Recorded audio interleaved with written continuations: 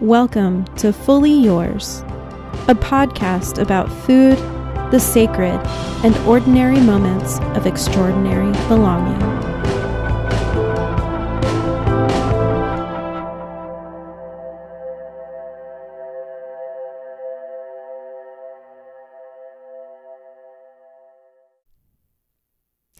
Hi there, my name is Chloe, and I'm so grateful that you're joining us for this episode of Fully Yours. Together with Eva and Christy, co-hosts on the show, we work to bring together voices of people working at the intersection of food and spirituality. And this season, we're focusing on our unique regions where we find ourselves. Christy in the Northeast, Eva in Arkansas, and myself out on the West Coast. On this episode, it is truly my delight to be introducing Ruby Diane. I first heard Ruby a few months ago as a guest speaker for one of the classes I was taking, and I was struck by her creativity and just her genuine spirit. And Ruby, among many things, is a farmer and also the founder of First Mother Farms. I'm really glad that you're here for this conversation. Thanks so much.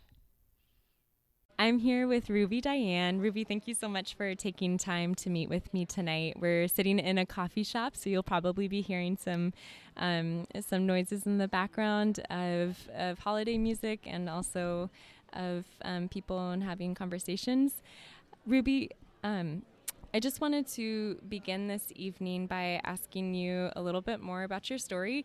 So I first met you in a community business development program, and it was a pilot program designed for folks who are passionate and have ideas about food-based businesses and who maybe are taking their very first steps to pursue those dreams. And you were one of our guest speakers, and you came in, and I just remember you spoke with such passion and integrity, and really deeply touched me, and I think everyone in the room was really moved.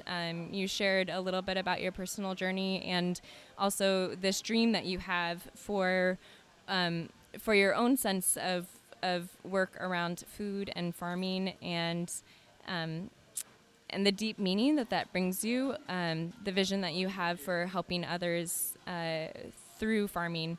So I just wanted to ask you a little bit if you could share about that, and also maybe as much as you'd like to share about kind of the experiences that have brought you to this chapter of your life. Farming has always been a part of my life. But it's always been something that I guess you take it for granted because it's always there.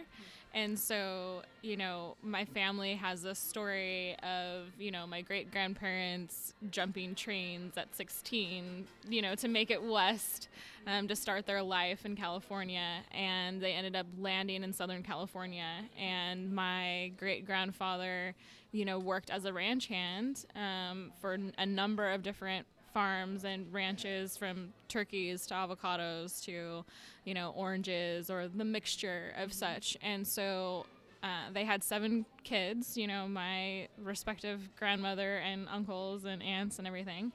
And they all bring this farming knowledge, right? I mean, they grew up around this environment. And of course, I think everybody just kind of has it in them. It's kind of something that you do. And when you look at land, or when you look at houses, or you drive through communities, you're thinking about the land and what you could do with it.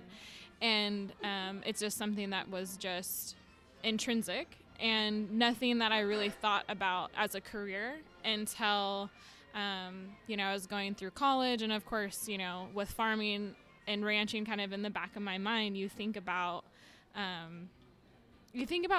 food and the land and raising animals, and you just find it interesting. And so it always made me gravitate towards the environment. And so when I was in college, I ended up getting involved in student government, and they didn't have an environmental affairs person. They didn't have a school garden. These are all things, of course, me being me, I'm like, where is it? Are we recycling, or what are we doing with our paper?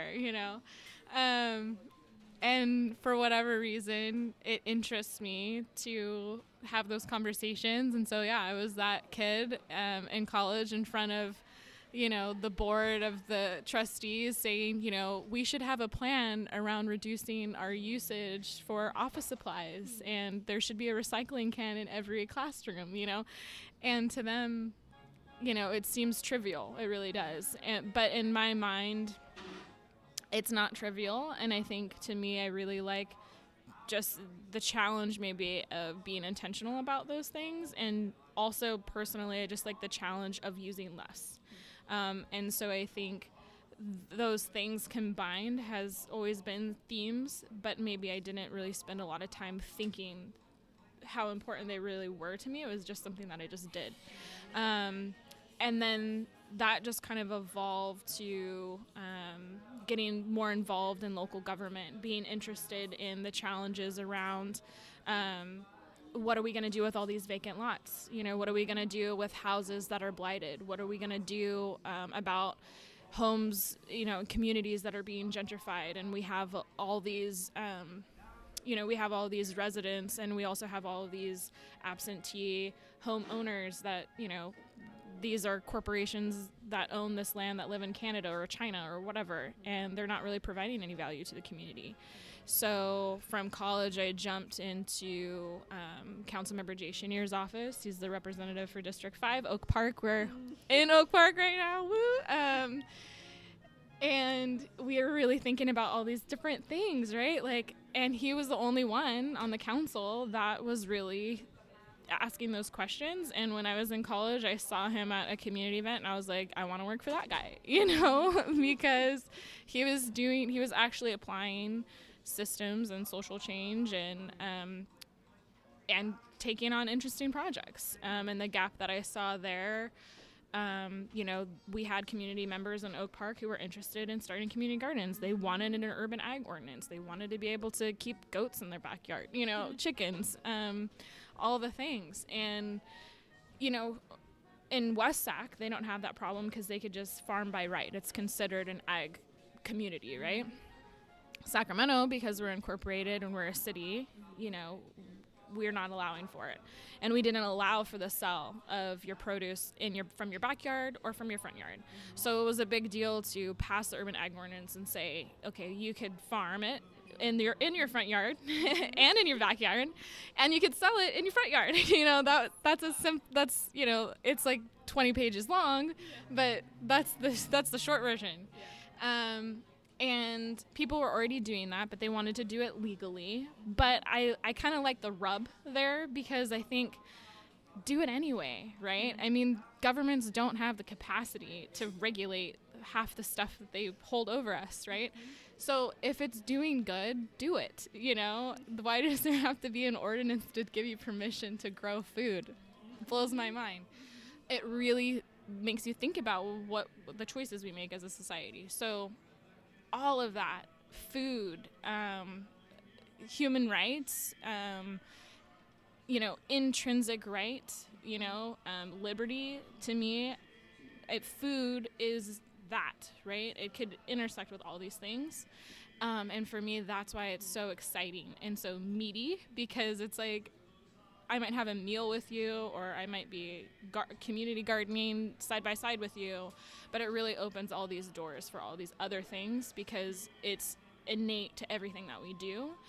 So if we start there, I think it'll just opens all these amazing conversations and doors and challenges. And so I think when you pick that as a thing, right, food as a thing, farming as a thing that you're going to take up,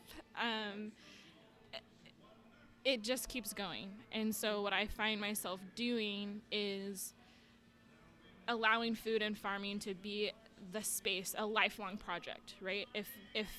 If my goal isn't to make money per se, right, but to create value and lean into caring for the earth and being a steward of the planet, what does that look like? And if I do that over time, what projects can I manifest from that?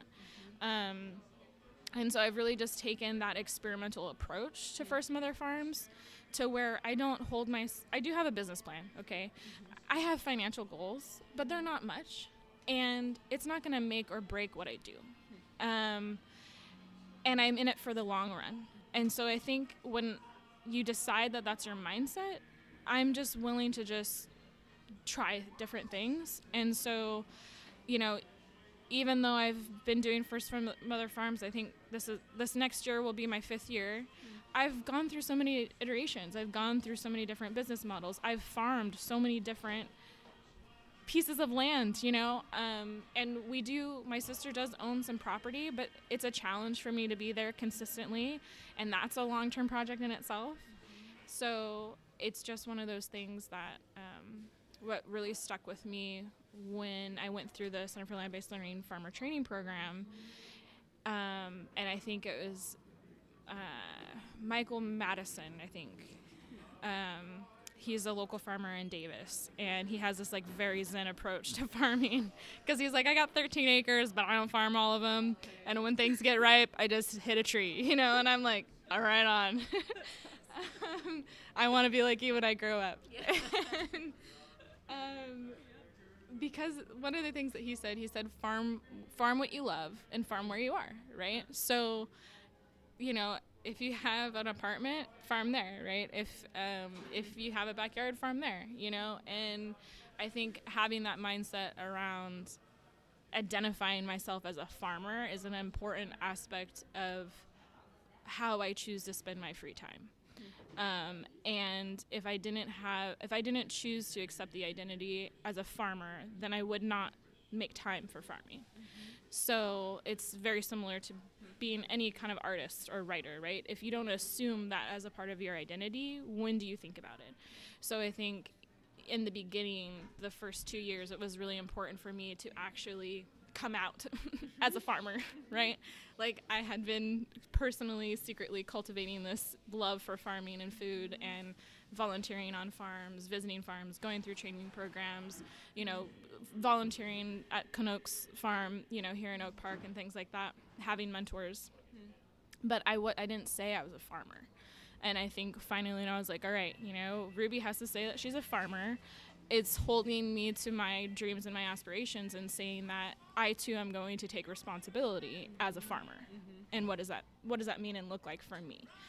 And I think one of the things that I think about in terms of success of First Mother Farms, and why I call it First Mother Farms, because I don't have farms, but I think about farms as people and what they do, right? And if I can encourage other closet, you know, tinkerers that are actually farmers to assume the identity of farmer, that's a farm, you know? And so that kind of makes me excited. And when I started doing my products and experimenting with that stuff, you know, I asked for feedback from the folks that were buying the products and what they liked about it, what they didn't like about it, if it smelled too strong, whatever. And, you know, the feedback that I got from them is they talked more about purchasing the product because it gave them the reminder to have space in their life, right? Like, now that I bought this balm and, you know, I get your newsletter and I see your videos or I see what you're doing, you are a reminder to take a break, right? And so to me, I'm like, well, I don't have to sell a balm to do that, which, you know, from a business model maybe doesn't make much sense, but that's okay, you know? It's more about, I don't know, the philosophy, leading into the philosophy of inspiration, rather than I want to be super duper tied to selling lavender balms, you know, as a business, you know. And when you look at Instagram, it can be very discouraging because there's a balm for everything now. So that's not why I do balms, right? It's more of a conversation and a reminder and an opportunity to continue to lean into farming and experiment.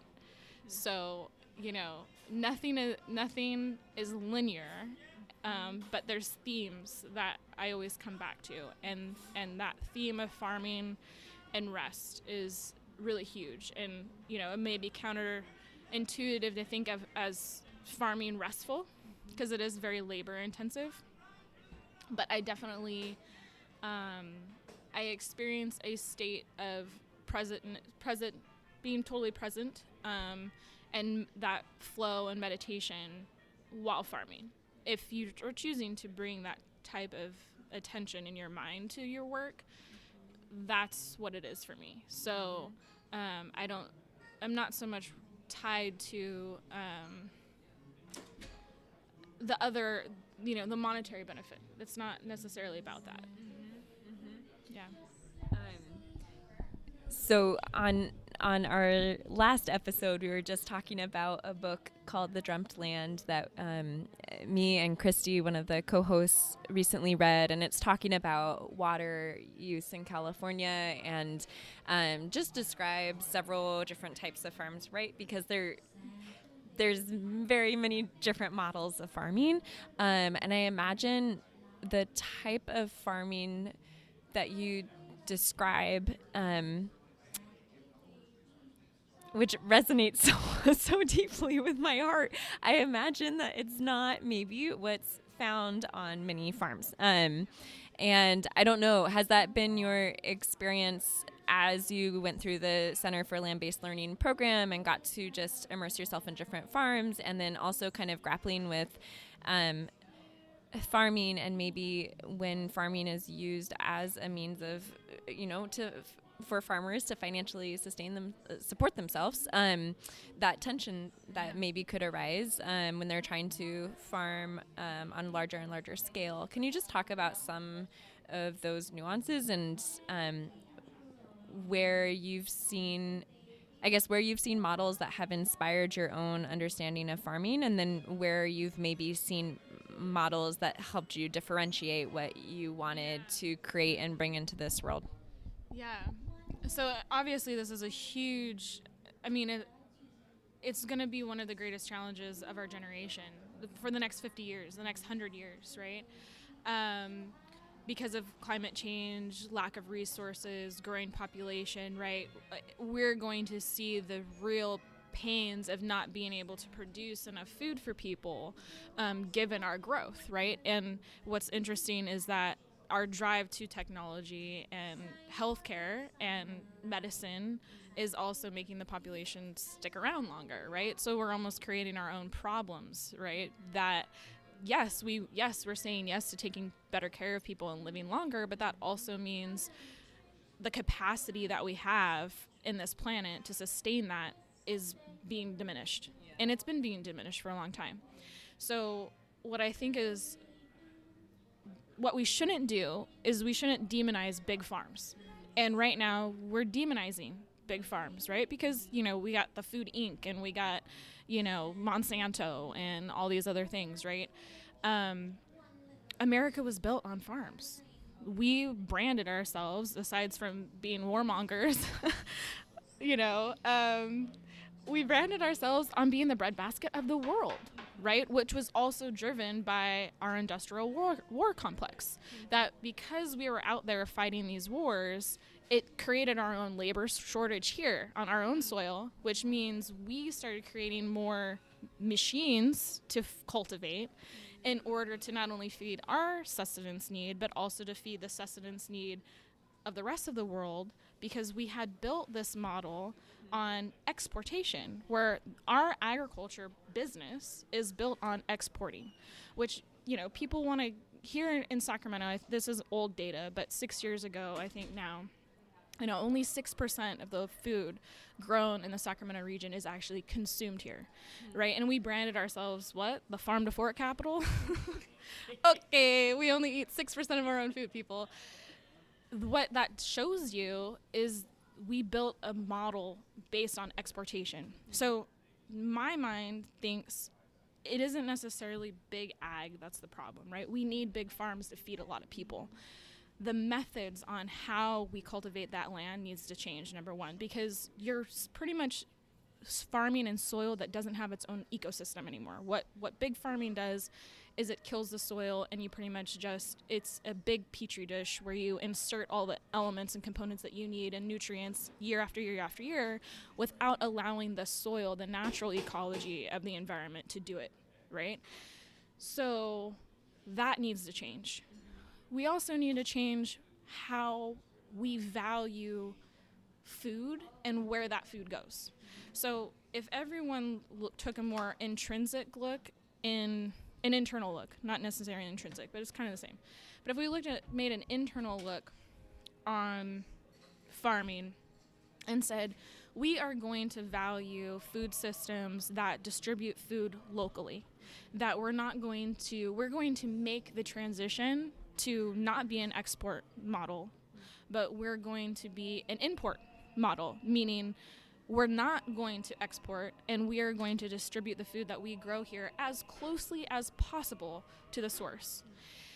And if we started to ask those types of questions, and if we leveraged government and policies and things like that to actually incentivize farmers to do that, they would do it, because it's always been about market demand, and it's always been about economy, right? So you could make money being a large-scale farmer, growing subsistence crops like corn and soy and all that to pretty much create grain for cows to eat. You could do that.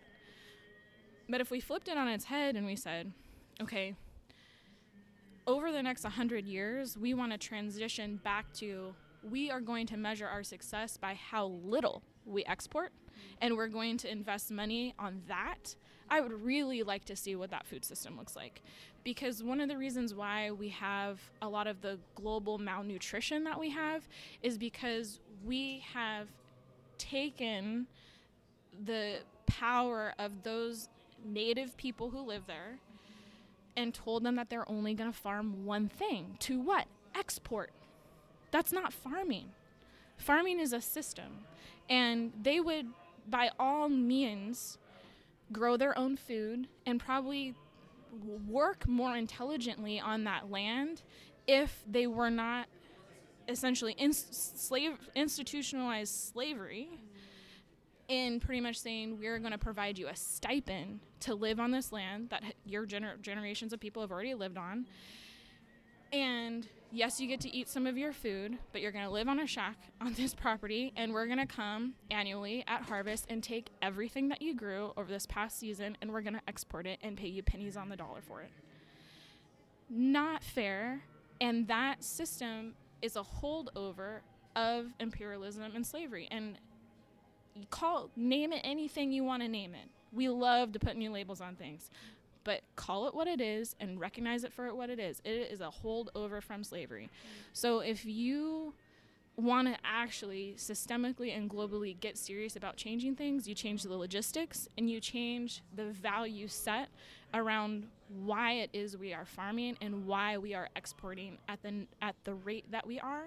Because right now, the other thing too is there isn't a food shortage. There is a lack of logistics around getting food to places in the appropriate time. But why are my tomatoes here in Sacramento being harvested and then shipped, across the state or upstate? Those questions, and I think necessity, sadly, is what's going to force us to make those changes. But I think smart governments, if they wanted to take on the challenge, could, as a preemptive measure, say, we want to fund programs that accomplish XYZ, which means, more internal distribution, supporting the development of, creating localized distribution hubs, things like that.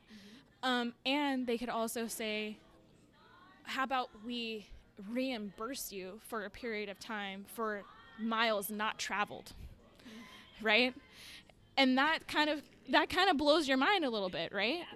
But it's a way to, in the economy, shift what we are actually valuing. And right now, like it or not, we have built a capitalist economy. A capitalist economy is measured by monetary flow, okay?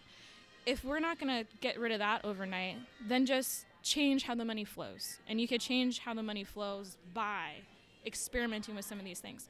So I would really like to see governments and organizations do this, but I really think private sector and technology and some of those thought groups, they would have to come together to be willing to pilot some things like this. You get that's how I see Big Ag and the opportunity there, which is small, it's community focused, but it can be duplicated in a larger system, right? And that's why I think the more people who identify themselves as farmers is important because you think about your resources differently. Your mindset is different. A farmer is a systems thinker. You have to be strategic about your time, your body, what inputs you have, what you get for free, what you pay for, when you pay for it, when you plant, when you don't plant, if you till things, what implements you use on your farm. All of those things, when you look at that as a farming system, can also be duplicated in other places, right? So one of my old bosses, and I think he stole it from someone else, he said that, a developer is just a farmer who's knocked the dirt off his boots, or her boots, let's just say her boots, right? And I believe this because, your farming mindset can be translated into so many other things that it is important that that scale of farming and that mentality can be duplicated. My farming philosophy comes from the fact of asking myself questions like, what do I want to spend my day doing? What do I want to wake up and do? In Ruby's ideal world, Ruby wants to wake up and have a beautiful landscape to wake up to, right? Chickens, animals, the smells, the sounds of a farm. I like that. I want that. So that's something that I want. Do I want to spend time on a tractor? Personally, no, I don't. So no, I don't want a tractor, which means I don't want a lot of land because I don't need a tractor. Do I want to hire people to do the work? No, I don't want to hire people to do the work because I want it to be for me and my family to enjoy. Okay, that answers the question. Do I want to spend my weekends at a farmer's market? No, I don't want to spend my weekends at a farmer's market. Maybe every once in a while. Do I want to do it every single weekend? No, I don't. Would I want to, sell wholesale, which means I would need a large volume of one thing? Not really, because I don't want to just grow one thing. Well, what do I want to plant and why do I want to plant it? Okay, I want to plant things that I enjoy, that I love to eat, that I don't have to care if it's going to do well on the market or not do well on the market. And when you ask yourself those questions, your motivations, what your interests are, if this is something that is going to be a lifestyle choice, I'm looking at the next 70 years of my life, right? Do I want to be a farmer who dies on the tractor at 75 years old? No, I don't, but I would like to die in a beautiful landscape that I created, right? So that means I'm a small-scale farmer, right? I'm not poo-pooing on some other person's grand visions of being a large-scale farmer because so what? She's out there, but that's not me, and that's totally fine. But I also love to think about how can my voice as identifying as a farmer help large-scale farms, because I'm not a proponent of getting rid of them because, well, when you say that, because, advocates want to get all crazy about Monsanto, well, how would we feed the world? That's how I respond to that question. How would we feed the world? Because right now, we don't have enough people who identify as farmers. And one thing that our Americanized community and mindset can take from places like Canada or Africa or Europe or these smaller communities or that have not pretty much given up their traditional ways, they still farm. I have a Greek uncle. He has a small backyard. I mean, maybe a quarter of an acre. Not a lot of grass. But he's got olive trees. He's got lemon trees. He's got orange trees. He's got a little garden. Their dinner salad, they eat from the garden, right? Their garlic is their garlic. Their olive oil is their table olive oil, right? So you don't need much, but, and the thing that's funny too is like he builds data processing systems, right? So he's a farmer. And his mindset applied to what he does is so impactful. So that, to me, that intentionality and care and that stewardship ties into civility, consciousness, bringing citrus to your neighbor, bringing bread to your neighbor. When you do those types of things, now you don't see yourself as separate And I think right now we've been spending a lot of time seeing ourselves as separate, which is not helpful at all, and is not going to help us solve huge problems. And what I like to think about is we got a lot of crazy big problems to solve, and that's exciting. It can be exciting. Yes, it's challenging and daunting and scary, but it's also very exciting and a very unique opportunity to make something of it. And you don't get a second go, you don't get a second pass. So, lean into it and see what you could do. So to me, that's why it's the 70-year projection of the personal farm, because my personal farm should change and evolve as my skills and interests and as I change and where I live. So one of the things that made me excited and also happy for Canuck and Judith the other day is he posted on his Instagram of somebody who had actually moved into the neighborhood really because of them. They're like, me and my wife bought our property here, and we want a farm too. You're the farmer who lives around the corner, right? Or you're the farmer who lives in this neighborhood, right? Every community needs a farmer, so it doesn't matter if you're in a rural setting or in a city setting. There should be farmers, right? The thing that I also think about or successful models that I see around the type of farming that I like and appreciate, they're like in the most desolate areas. Like one of my favorite farms, and I can't remember the name of it, it's just a husband and wife. They live in Alaska. They're super remote.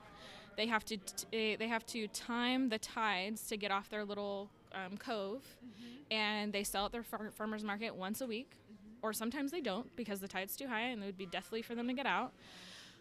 And they don't get a lot of visitors because, well, you got to take a plane and a boat and time the tides to get to them. But their endeavor is honest and 100% off the grid. And at the same time, they're farmers and they provide a benefit to their community because they sell what they grow at a local farmer's market, the only local farmer's market, right? And because they do that, they're integrated into the community. And so I think when you start to look at doing things beyond monetary value, that sure, they may not be rich in terms of money in their bank account, but the value and the labor and the honesty that they live their life in, as well as the relational benefit, as well as the institutional knowledge that they provide to their community, can you really measure that? And so the more people that you have leaning into those types of things, I think is important, especially in this time. And I think when you go back to the whole climate change challenge, we need more resilient communities. And so, like, if you didn't have power for however many how long, or everything shut down, what would you do? What would your role be? If we literally had to go back to a village model for 2 weeks to 3 months, could you do it? And what role would you be providing to your community? And if the answer is nothing, maybe you should rethink your life because maybe there's a lot of things that we're spending our time doing that have no value. So what really has value? And so that's why I question that in terms of big and small farm is how are you defining value and where is that value coming from? Going into that more, I think something that I have found personally very striking about every time I talk with you,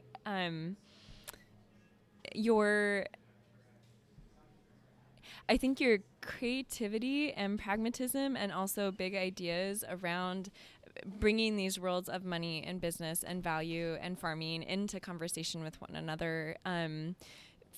For me, there's a depth and almost a spiritual sense in how you approach creating value in your own life. And I was wondering if you could just talk more about that. So my religious background's Christian. I grew up pretty much in all different types of Christian churches, so I feel like I'm very well versed, right? It's like, Catholic, Lutheran, Baptist, Southern Baptist, Pentecostal, non-denominational, all of it, right? But because of that deep, washing of that,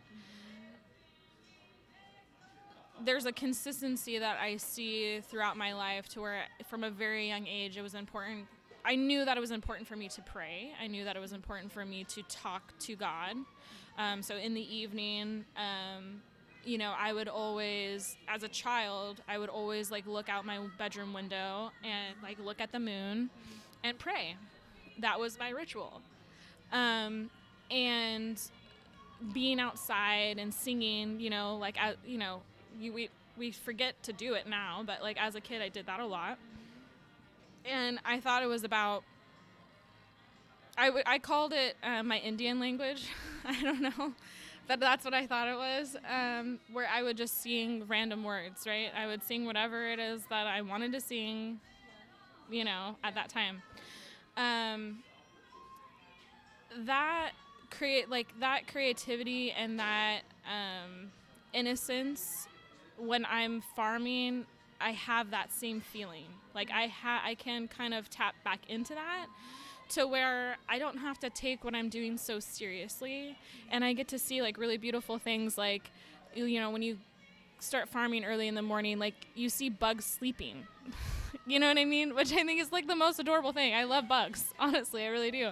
I'll see like bees sleeping inside flowers, or like, you know, beetles curled up or whatever, and I think it's great. I think it's amazing. And I thought, wow, they're sleeping. You know what I mean? And that aspect of it makes me have that warm feeling and that heart feeling of thinking, wow, there's so many amazing little things, and there's so many things that I can't put words to. You know, I can't necessarily describe what the feeling is or what it's doing for me, but I know right now I needed to see that, right? Or I got to see that, right? Like, you know, when a hummingbird flies in and kind of like drifts longer than you expect, because they like dart in and they dart out, but they're just like chilling there with you. You're like, whoa, like they don't even know I'm here, or maybe they do, but they're okay with it, and that's cool, you know? All of that, if you're paying attention, I don't care how much time I'm spending doing something. I mean, I'm diligent about my work, but I get these little gifts along the way. And when I think about value, and when I think about my time, and when I think about what I'm connected to, it gives me a sense of knowing that I'm not in control of the process. There's things that I can be responsible for, and mostly that comes down to being responsible for my thoughts and my emotions and being intentional. But the bigger playing field, you know, like when it comes to farming, I can't control when it rains. I can't control how much it rains. I can't control when the wind comes. I can't control what seeds are going to sprout and which ones aren't. I can't control if we get a hot snap or a cold snap, whatever. There's so many things that it makes me think about when you move through this world and little things happen to you, like your car breaking down, or losing your job, or a family member passing away, or a friend passing away. You know, I think you want to go, oh my God, why me? You know? And I feel like there's so many times in my life, like I feel like I've experienced an exorbitant amount of stress at the age of 29. You know, I was raised by my grandparents, experienced a lot of abuse as a child, single mom, you know, random guys coming into the house. They would bring trauma and abuse. And then you get into your adulthood and you think it's going to slow down, and you think there's going to be consistency for you. But again, you know, the day-to-day life of, you know, having your car break down, losing your job, you know, your relationship not working out, having an argument with somebody, all of those stressors really make you question, is there anything bigger out there looking after me, right? And I think the only thing that has given me peace, and as I have really, I think, more so stepped into myself over the last 4 years and really kind of accelerated growth, I would say, in the last 2, it's the asking for peace, asking for, I want to be unshaken by things. And that doesn't mean that it's always true, but coming back to that and requesting that. because it's a practice of being able to separate who is truly Ruby, who's at peace, blissfully at peace. Your true self should bliss, right? Because nothing else struggles, right? The bees don't struggle, the flowers don't struggle, nothing in nature is struggling. They just are. So if that's a part of me and who I am intrinsically designed to be, then my perpetual state should be bliss. Okay, but there's all these other things that take it away. How do I stop letting it take it away from me? And really, it's, I think, observation and taking that third person look. That if you can move yourself out of your feelings and ask yourself those questions: why am I feeling this right now? What is coming up for me? What do I feel in my body? All those types of things. Ground yourself, and then you're able to not, ask the existential question of God, why are you doing this to me? But what can I learn from this? And what is being revealed now? And what is true for me now, right? What makes me angry now isn't what made me angry 8 years ago. But why is what is making me angry now true? And I think asking yourselves those internal questions is what gives you whatever your divine or God is. It gives you that conversation with him or her, whatever. The way I experience you is kind of, even in the way that you talk about First Mother Farms as many iterations, I really respect kind of the creative energy that is continually transforming and taking shape, kind of that experimental process that you're talking about, without necessarily going into the details of your business plan or, like the concrete maybe. I'm just curious, like, what, with your work with First Mother Farms, and you recently released a collection of poems called Unsettled, I guess what are some elements of the dream or the motivation of what you hope to create and manifest in this world? You've spoken a little bit before about kind of creating healing spaces, and so just kind of what is the desire that's driving your work? Yeah. So what I envision right now, or what I see as a potential, is I want to create spaces, wherever I go, that does a couple different things, right? It does and can provide environmental benefit, right? Beautiful flowers and habitat for bees and native insects and things like that. It's also a platform for education, all of those types of things. But it's also a reminder and a space as a mental check-in, right? So one of the things that I kind of struggle with and think about is, when do we ever learn how to take care of our mental health? There's no unit on this in school. Why? It doesn't exist. We struggle so much because I feel like we don't learn these tools. We are not taught.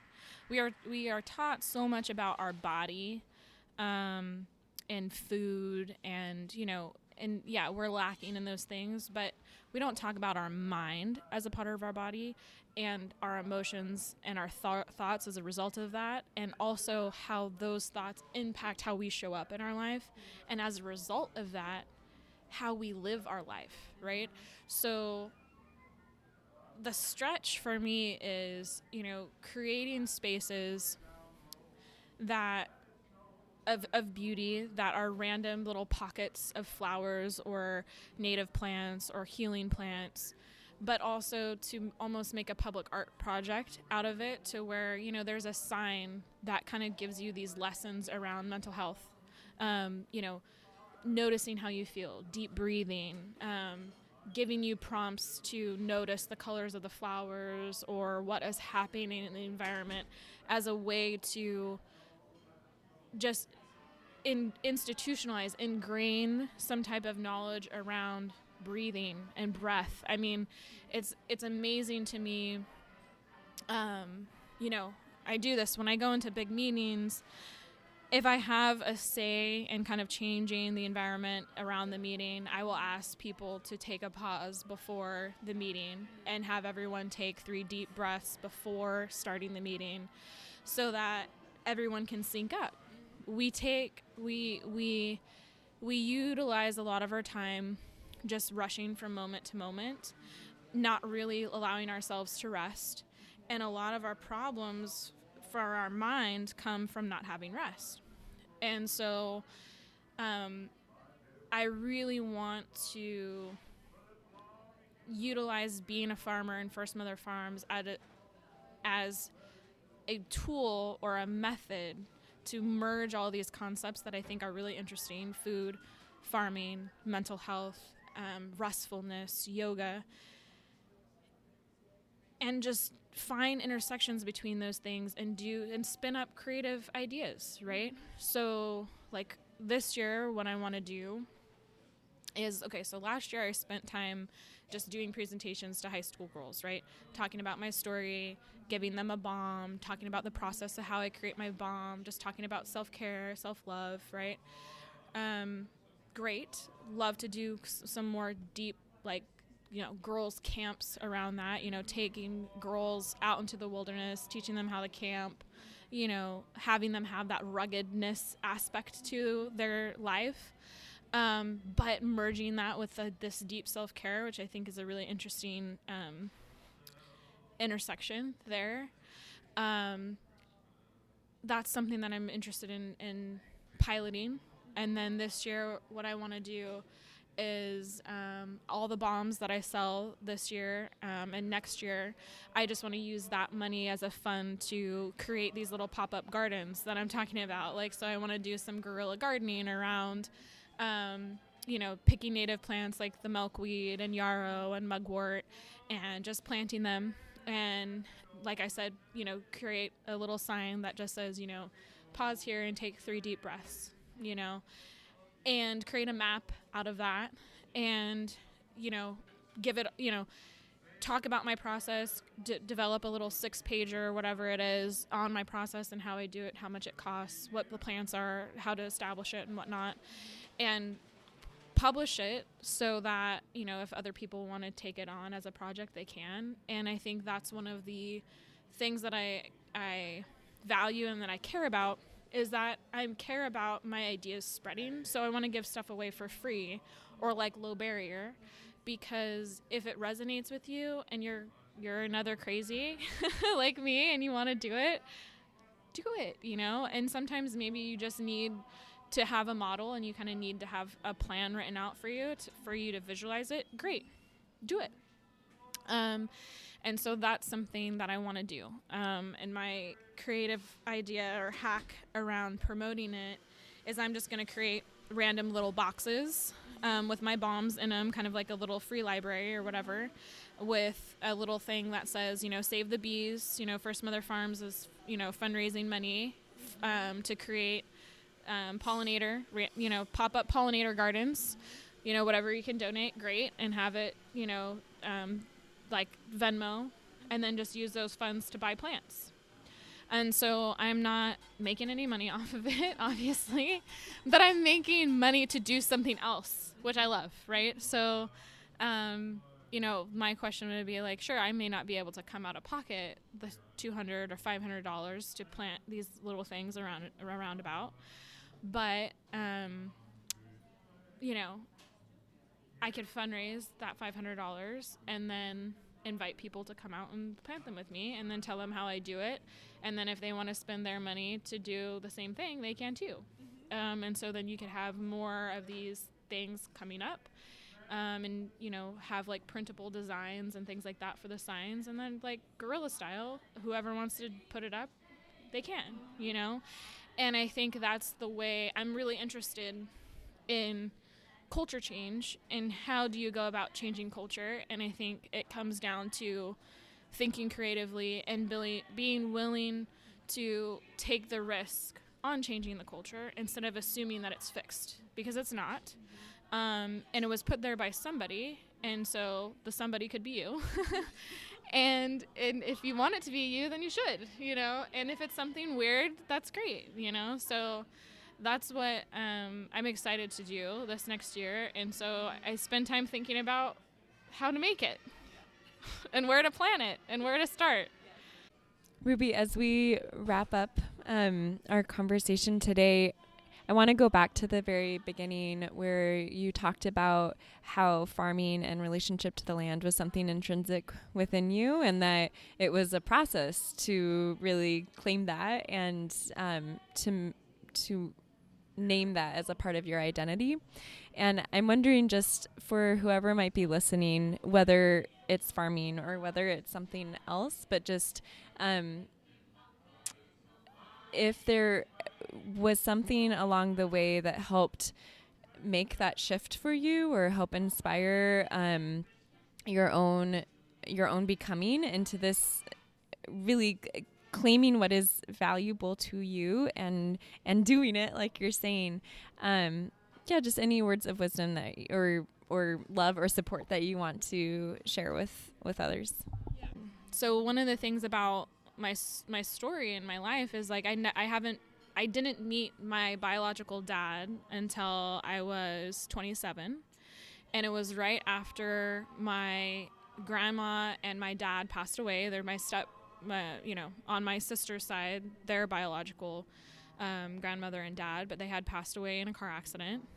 And this prompted this existential crisis of around, my mom's lost in drug addiction. I don't know if I'm ever going to see her again. My grandma and my dad just passed away in a car accident.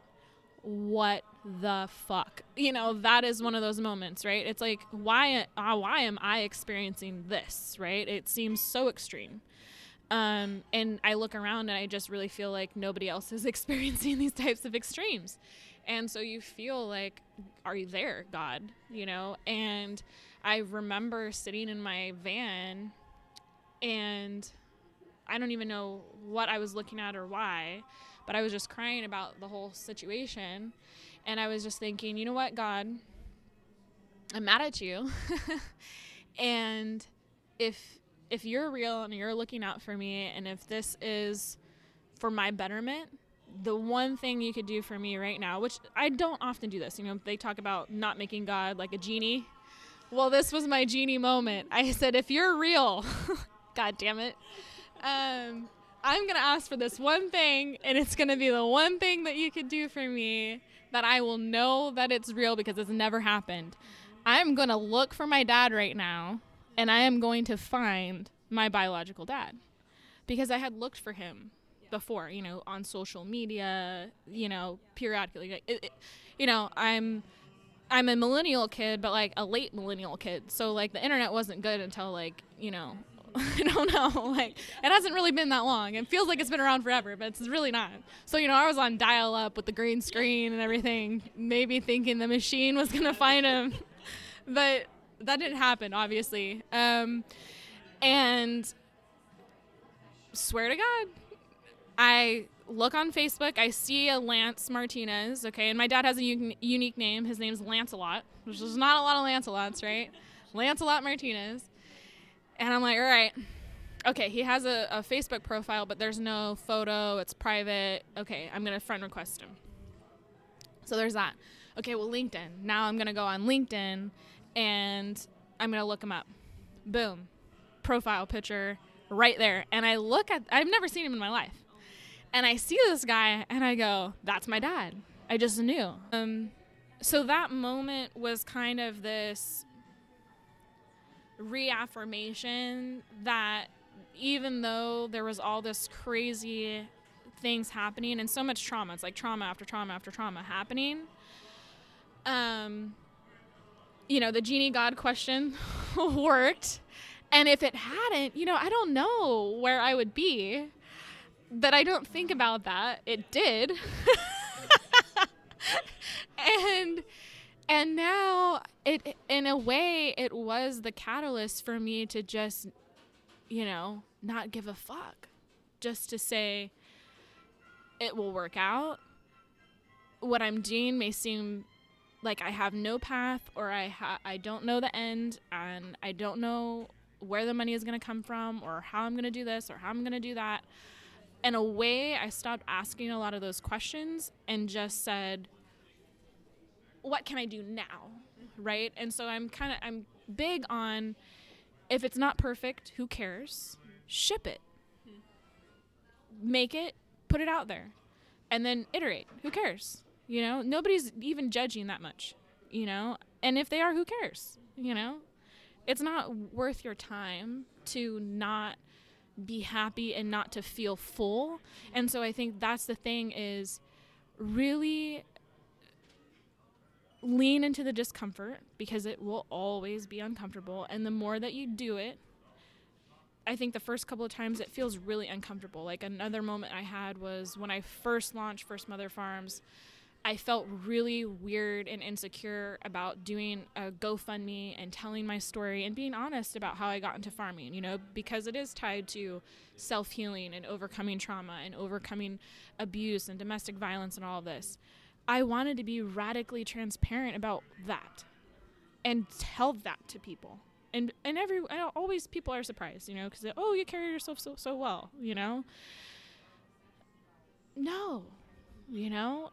I don't. Maybe I do, but that's not the point. And that shift, like all these things that you ask yourself, should I do this? Should I not do that? Is this the right thing?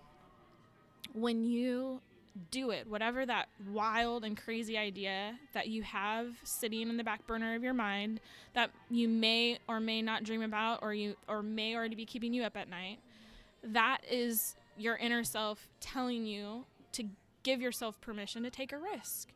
And that's not coming from anywhere else. So when you say yes to it, now it's a monster in a good way, because I can't shut it off, you know, and it gets me excited to think about these other ideas to create something, because we are intrinsically wired, we were manifested to create. So that thing in your head, it's not about money. It's not about whatever society says that it's about. It's not about that. It's about honoring your true self and your authenticity and being raw and wildly human and taking a risk.